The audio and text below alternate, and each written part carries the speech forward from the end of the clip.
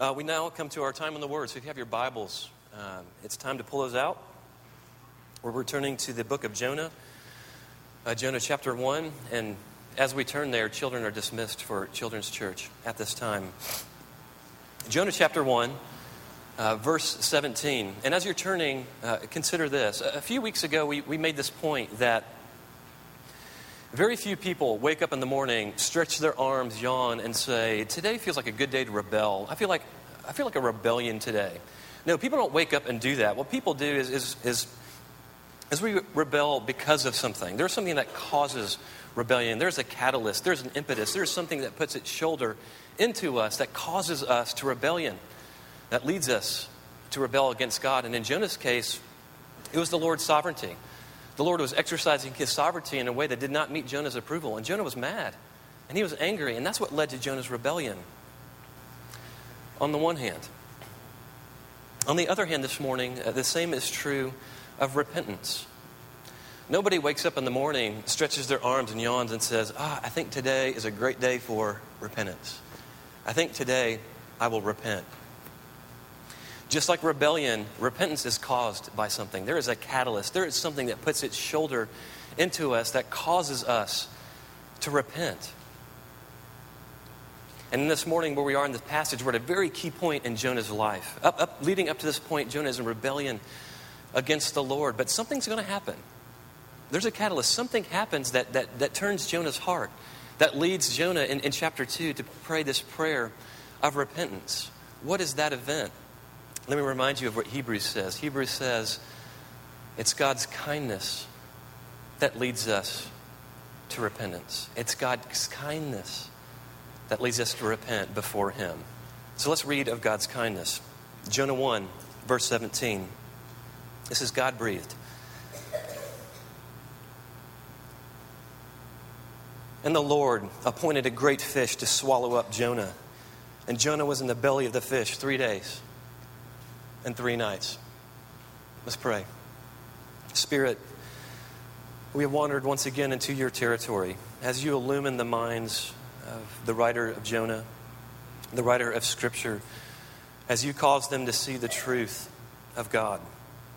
So too will you illumine our minds and our hearts, cause the scales to fall off our eyes, turn our hearts of stone into hearts of flesh, and to make them fertile ground.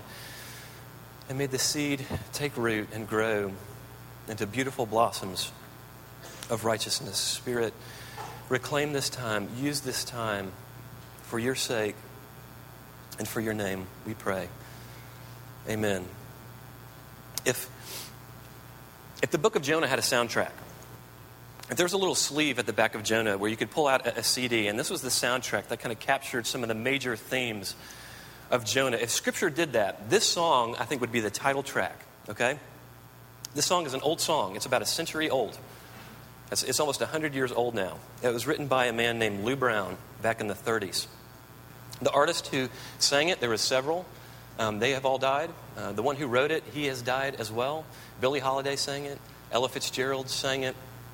They're all gone. But the lyrics in this song capture a facet of truth I want us to focus on this morning. And here's the song. It's titled, Comes Love. And as I read through these lyrics, remember that this is about a century old. And so what some words meant to them 100 years ago have a different meaning now. So just keep that in mind. You'll know what I mean when we get there. Comes love, Lou Brown. Comes a rainstorm. You can put rubbers on your feet. Comes a snowstorm.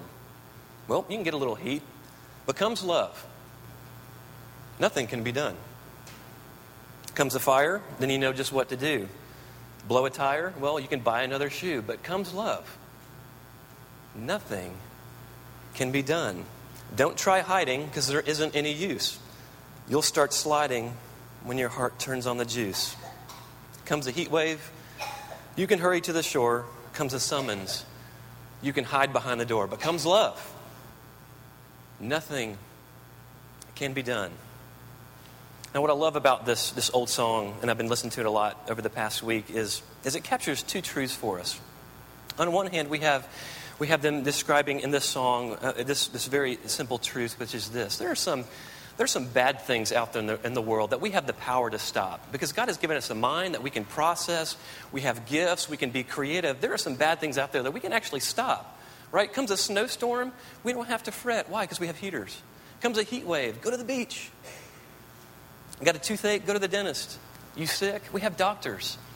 There's some bad things out there that are stoppable on the one hand. But on the other hand, the song also communicates this very powerful truth.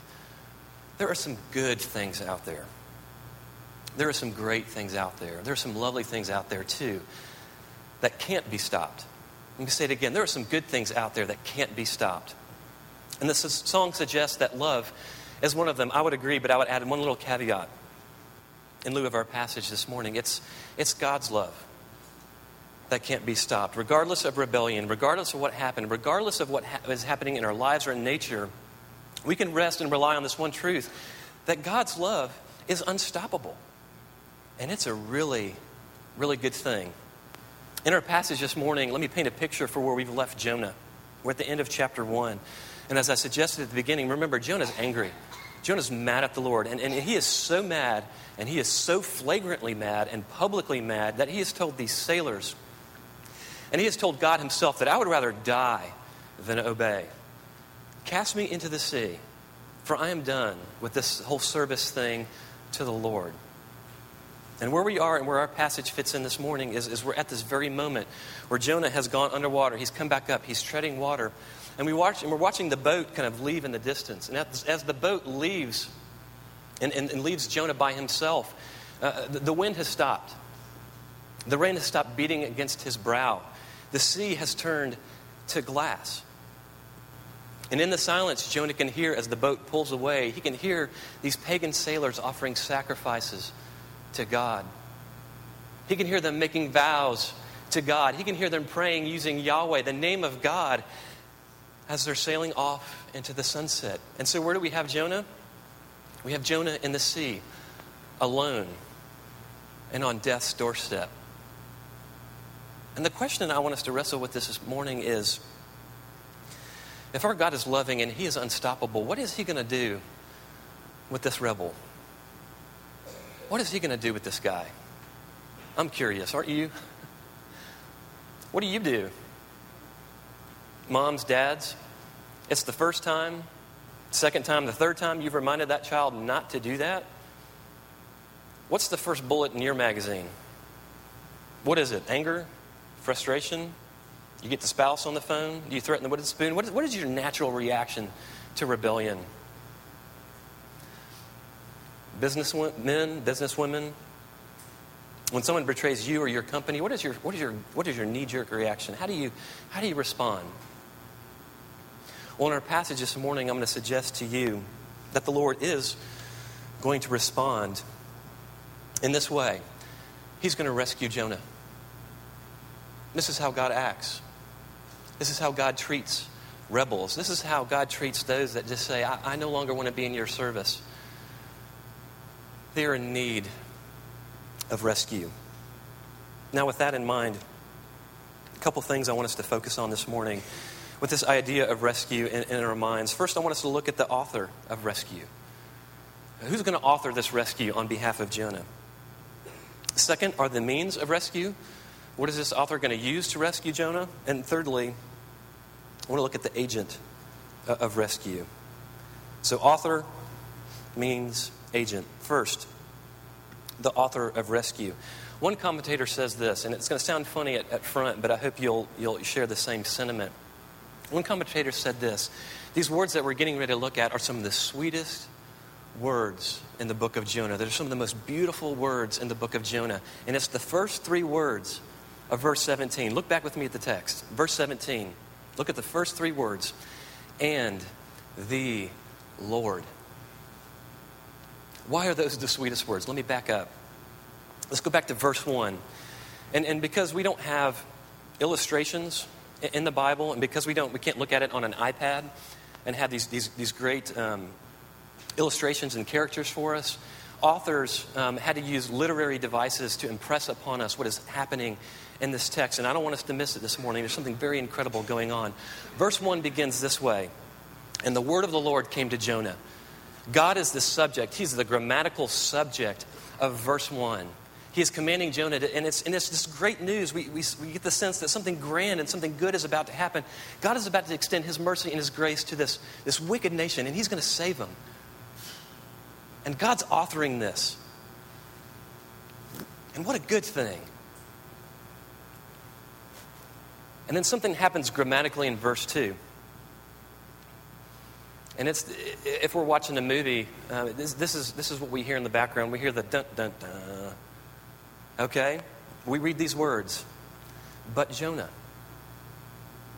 Notice what's happening here grammatically. The subject changes. No longer is God the subject. Now Jonah is the subject. His rebellion is in the spotlight. He wants to take control. He wants to be autonomous. He wants to act separately from God. And at this point in the scripture, we're just going, oh man. I mean, just at these first two words, we're going, but Jonah. What's he going to do? We got this sour feeling in the pit of our stomach because we know where this is going is probably not going to be a good thing. And we're right. Jonah rebels. And at this point in the scriptures, we're led to this point of going, well, what now? What's going to happen? Is somebody going to intervene? Is something going to happen? And that's why the commentator says these are the sweetest words in Jonah. Verse 4 says this, but the Lord. And verse 17 says this, and the Lord. And what we see happening is this shift back. The spotlight is no longer on Jonah. The spotlight is back on God. He is now the subject grammatically. And what we're supposed to take from this is He is also the subject of each of our narratives. Let me illustrate it this way. A couple nights ago, we had the pleasure of going to a Homes of Hope dinner and auction and to hear more about the ministry. And at one point in the night, this one young woman stood up and she began to tell her story. And these are her words. These are not mine, but it was a beautiful illustration of this. In her own words, the way she described her life after God exercised His sovereignty in a way that she really wrestled with. God exercised His sovereignty. He did something in her life that crushed her. And so she turned to many addictions. And in her own words, she said, I rebelled against the Lord. And I rebelled against my parents and my family. And as she spoke to us as a person who is 3 years sober of her addictions. 3 years sober, free from those things that troubled her. 3 years sober and 3 years strong in the Lord. And the question was, how did she get there? How did she get to that point? This is what she said. She said, I tried all the groups. I tried all the helps out there. I tried all the accountability that man has at their fingertips to help you with addictions. You know, fill in the blank, anonymous. I went to it. I went to them all. She said, but what really changed my life was not these groups, was not the accountability. I needed the Lord. You see what happened in her life? She had a verse 4 moment. But the Lord. She had a but the Lord moment where she was the subject of her own life, where she was calling the shots. The spotlight was on her. I'm going to do this. I'm going to try to bring myself out of the pit. I'm going to try to bring myself out of the doorstep of death itself. And she got frustrated. She had to get to the point to where if something doesn't happen here, if the narrative doesn't change, if the subject doesn't change in my story, I'm going to die. And she said, in my life, I had a but the Lord moment. And the Lord moment. Some of us here in our own minds and our hearts, we know where that moment was for us. Where we were calling the shots, we were own people, we thought we were autonomous, but the Lord woke us up. We had a but the Lord moment and the Lord moment. He disrupted our narrative and He became the subject, removing us from the subject of the text. And He started calling the shots. We started obeying Him. Do you remember what that was? Now, some of us, I also want to consider this morning, we may not be reconciled with the Lord yet. We're still in rebellion. We are still in our own spotlight. We are still trying by our own devices, our own measures, humanly speaking, to bring ourselves out of slavery. And we've done so in vain. But what was happening to this woman, Jennifer, and what's happening to Jonah is a God moment, and each of us need that. Each of us need a moment to where God becomes the subject of our story, not us. But God doesn't stop there. Not only is he the author of this great rescue, but I want us to take a look at what God uses as his means. We have this great news. We have this great story that God is going to intervene. He's going to be the subject of Jonah's narrative. He's going to be the subject of our narrative. And here's how he's going to do it. Look again at verse 17. And the Lord appointed a great fish to swallow up Jonah. Two things about the means here. First, I want us to notice the precision of God. The precision of God, and then second, the severity of God. First, and briefly, the precision.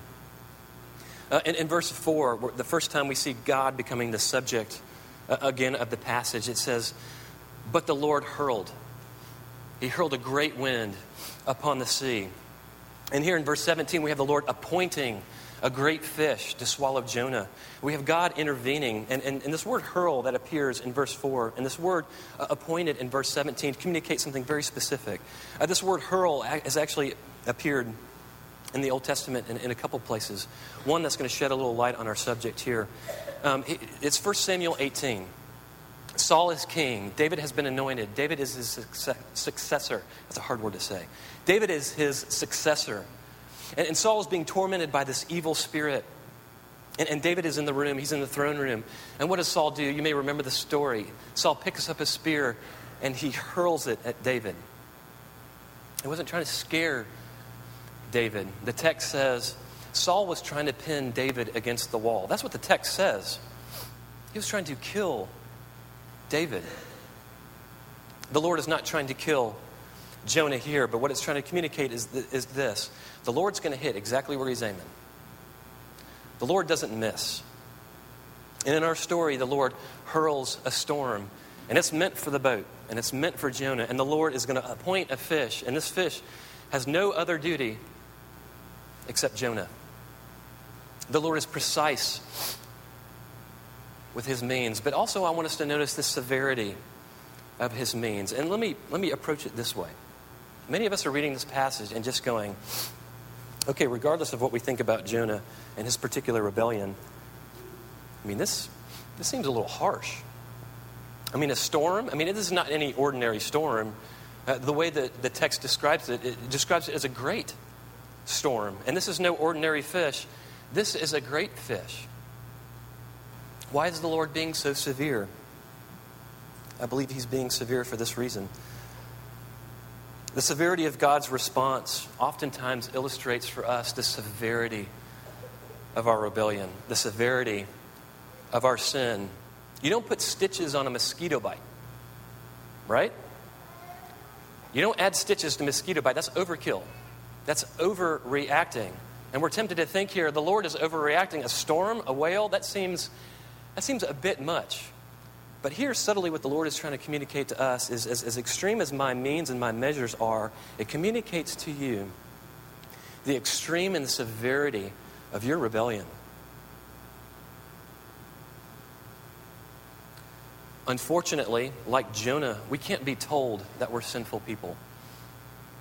This is a hurdle we all have to get over.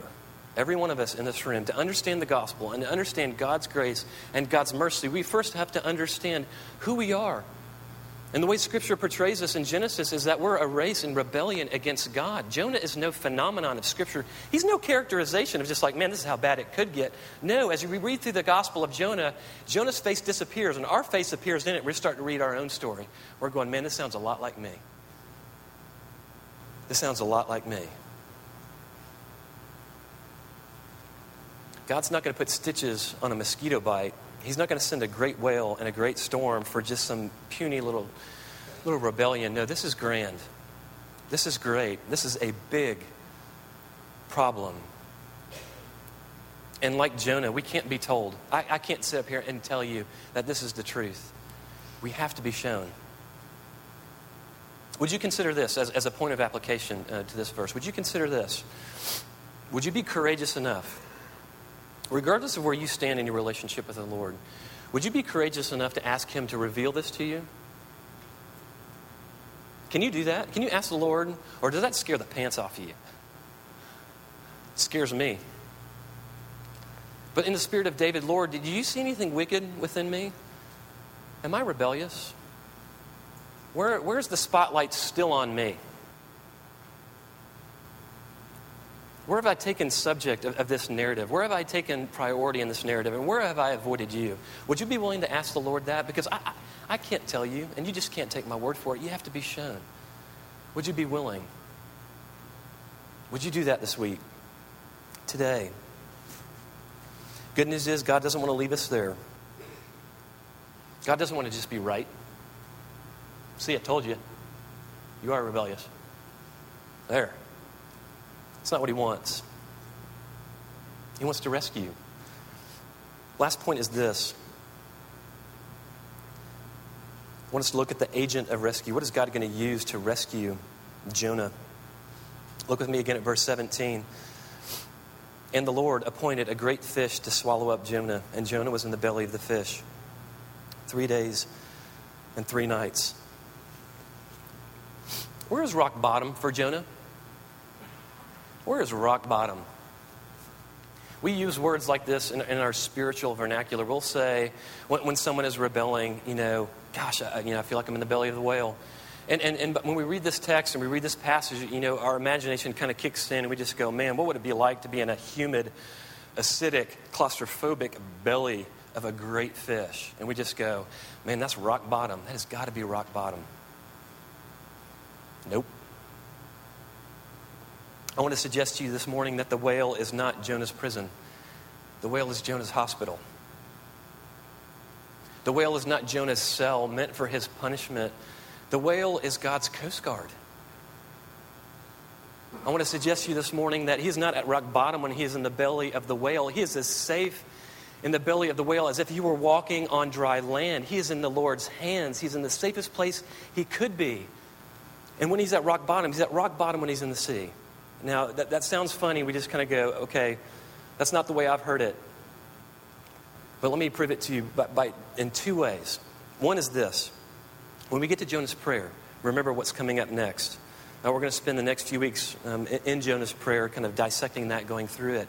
There is no mention in Jonah's prayer of the whale. There's no mention of it. And he's describing his situation, and it sounds desperate. It sounds horrible. It says, the weeds came up and strangled my neck. The kelp, the seaweed, strangled my neck. The waves came over me. He never mentions the fish. Jonah doesn't view the fish negatively. Neither should we. Also, for this reason as well. If we're to understand what the sea is to an Old Testament person, we have to kind of invade their culture. And as simply as I can put it, and I think I've mentioned this before in another sermon, but what the sea represented to an Old Testament believer or person in this culture was something equivalent to like a graveyard for us. It was spooky. Over here we have the sea, what is dark. We have disorder. We have chaos. Bad things happen there. The Leviathan lives in the deep. It has this negative connotation to it. Oppositely, we have the land, we have the dirt, we have the sky. This is where good things reside. This is where the light and the sun and the stars are. People didn't go to the beach for recreation in the Old Testament. It was kind of a spooky place. And that's where we find Jonah. At the end of chapter 1, he's in the sea. He is in the darkness. He is at death's doorstep. The only place to go from here is death itself. When he's in the sea, he's at rock bottom.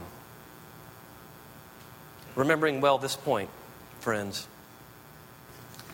it's God's kindness that leads us to repentance. What leads Jonah to repent in chapter 2? What's going to cause him to pray? Are he and God having this spiritual standoff in the belly of the whale? It's been 3 days. You haven't had water. You haven't had food. I'm going to break you. Is that what's happening in the whale? No. This is God's Coast Guard. This is God's rescue. He's as safe here as if he were walking on the dry land. Reminding us at this point, it's God's kindness that leads us to repentance. We can't repent by ourselves. We can't wake up in the morning, stretch our arms and yawn and think, today I'll repent. Man, I got some things that are really bothering me. I'm going to repent today. No, God's kindness will do it. And sometimes God's kindness comes in the form of a storm and in a whale, doesn't it? But, just from first glance, we just go, man, this is harsh. Man, this is severe. But the only other option is this. It's death. And while at the moment for Jonah's just going, man, this is miserable. I'm in the belly of a whale. I was in the sea. But at least I'm not dead. I've been rescued. And not only rescued, you know what the fish does? It delivers them and it spits them out on dry land. God's in the rescuing business. When a sheep is lost, he goes after it. He pursues it. And when he performs these great acts of mercy and these great acts of grace, it causes us to look at our life and go, he is good and he is kind. And now I see my rebellion in a light that I've never seen it before. Now I will pray. Now I will repent. Finally, Jonah prays. Finally, Jonah repents. Some of you have your own whale story. Some of you have your own storm story. And just even the mention of that, and to go back in your mind and recount that situation in your life, it makes you nauseous. But can you like Jonah? And can you like the patriarch Jacob, who when he wrestled with the Lord touched his hip, and for the rest of his life, he walked with a limp. Can you look at that and say, yes, it was harsh. Yes, it was severe, because it communicated to me the severity of my rebellion. But I can appreciate it. I have a shred of appreciation for it. Can you say that about your whales and about your storms when God is pursuing you and rescuing you? Do you have a shred of appreciation for it? We must. I want to close with this. Oftentimes in the New Testament, Jesus himself will quote an Old Testament prophet. He does so on behalf of Isaiah several times, Malachi, others. But there's only one prophet that Jesus compares himself to. There's only one prophet that Jesus refers himself to, and that's the prophet Jonah. And we're at a very interesting point in his ministry. Jesus has just performed two signs. He's cast out a demon and he's healed somebody. And these group of people approach him, scribes and Pharisees. And they say, Jesus, we want a sign. And it's kind of like, what did I just do? But they say, we want a sign. How does Jesus respond? What does Jesus say? Listen to his response. This is Matthew 12, beginning in verse 38. Then some of the scribes and Pharisees answered him, saying, Teacher, we wish to see a sign from you. But he answered them, An evil and adulterous generation seeks for a sign, but no sign will be given to it except the sign of the prophet Jonah. For just as Jonah was 3 days and 3 nights in the belly of the great fish, so will the Son of Man be 3 days and 3 nights in the heart of the earth. Here's what's going on in the passage, and my sort of paraphrase of what's happening. What he's telling these scribes and these Pharisees is this simple truth. If you have a problem with the Red Sea, if you have the problem with the unstoppable and loving God, bending creation and nature to his will, to obey him, if you have a problem with that, and if you have a problem with Jonah, if you can't believe that what happened in Jonah was real, that he resided in the belly of a whale for 3 days and lived to tell about it, you're going to have a real hard problem with me. I'm going to be really tough for you to swallow. Here's why. Just as Jonah was in the belly of the whale for 3 days and 3 nights, so I too am going to be in the belly of the earth. My heart will stop beating. The blood will stop coursing through my veins. I will no longer take in oxygen and breathe out carbon dioxide. I am going to expire. And because our God is loving, and because our God is unstoppable, and because God can bend nature to his will whenever and however he wants, I will rise on the 3rd day, and I will breathe again, and I will be glorified, and I will be sitting at the right hand of the God, the Father, and from whence I will come to judge this world. If you have a problem with Jonah, if you have a problem with Moses, if you have a problem with the signs that you have already seen, that have already happened in our church history, man, you're going to have a problem with me. And the answer that Jesus gives is, you don't need a sign. You need to repent. You've been given signs. You need to repent. Listen to how he closes out this conversation. As if that admonishment wasn't strong enough, he just kind of puts this spiritual bomb in the middle of the room and he just walks away. And Listen to how he responds and closes the conversation with these guys. He speaks about his second coming. At Christmas, we celebrate Jesus' first coming, his first advent. But there is a work of Jesus that is yet to be done, and it is his second coming. And whereas Jesus came at the first advent in his birth in the form of a baby, in the form of a servant, here in his second coming, he will come as a judge, riding a white horse with a sword in his hand. And listen to who he says. Listen to who he says is coming with him. Let me remind you, this is 750 years after Jonah. Listen to what Jesus says. For just as Jonah was 3 days and 3 nights in the belly of the great fish, so will the Son of Man be 3 days and 3 nights in the heart of the earth. The men of Nineveh will rise up at the judgment with this generation to condemn it. Who? The very men of Nineveh. Why will they rise up and judge it?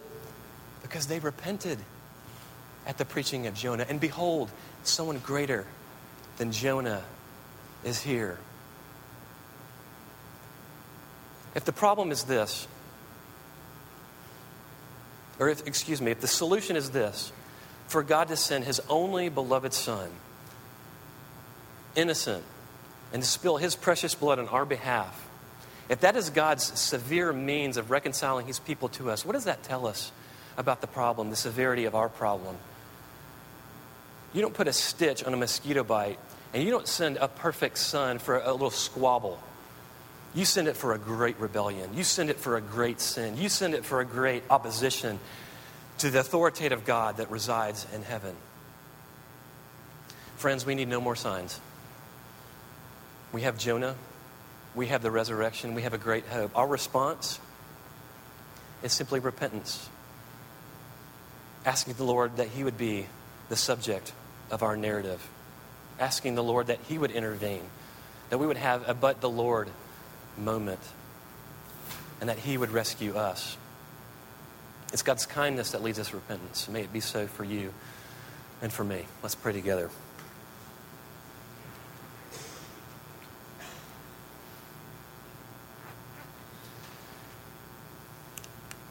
Father, would you allure us to yourself, not because of fear of judgment or fear of wrath or fear of shame or fear of storms or whales, but allure us to yourself because of your great kindness. As you sent the whale to rescue Jonah, as you sent the storm to cause his eyes to see, so, Father, too, draw us to yourself because of your great kindness.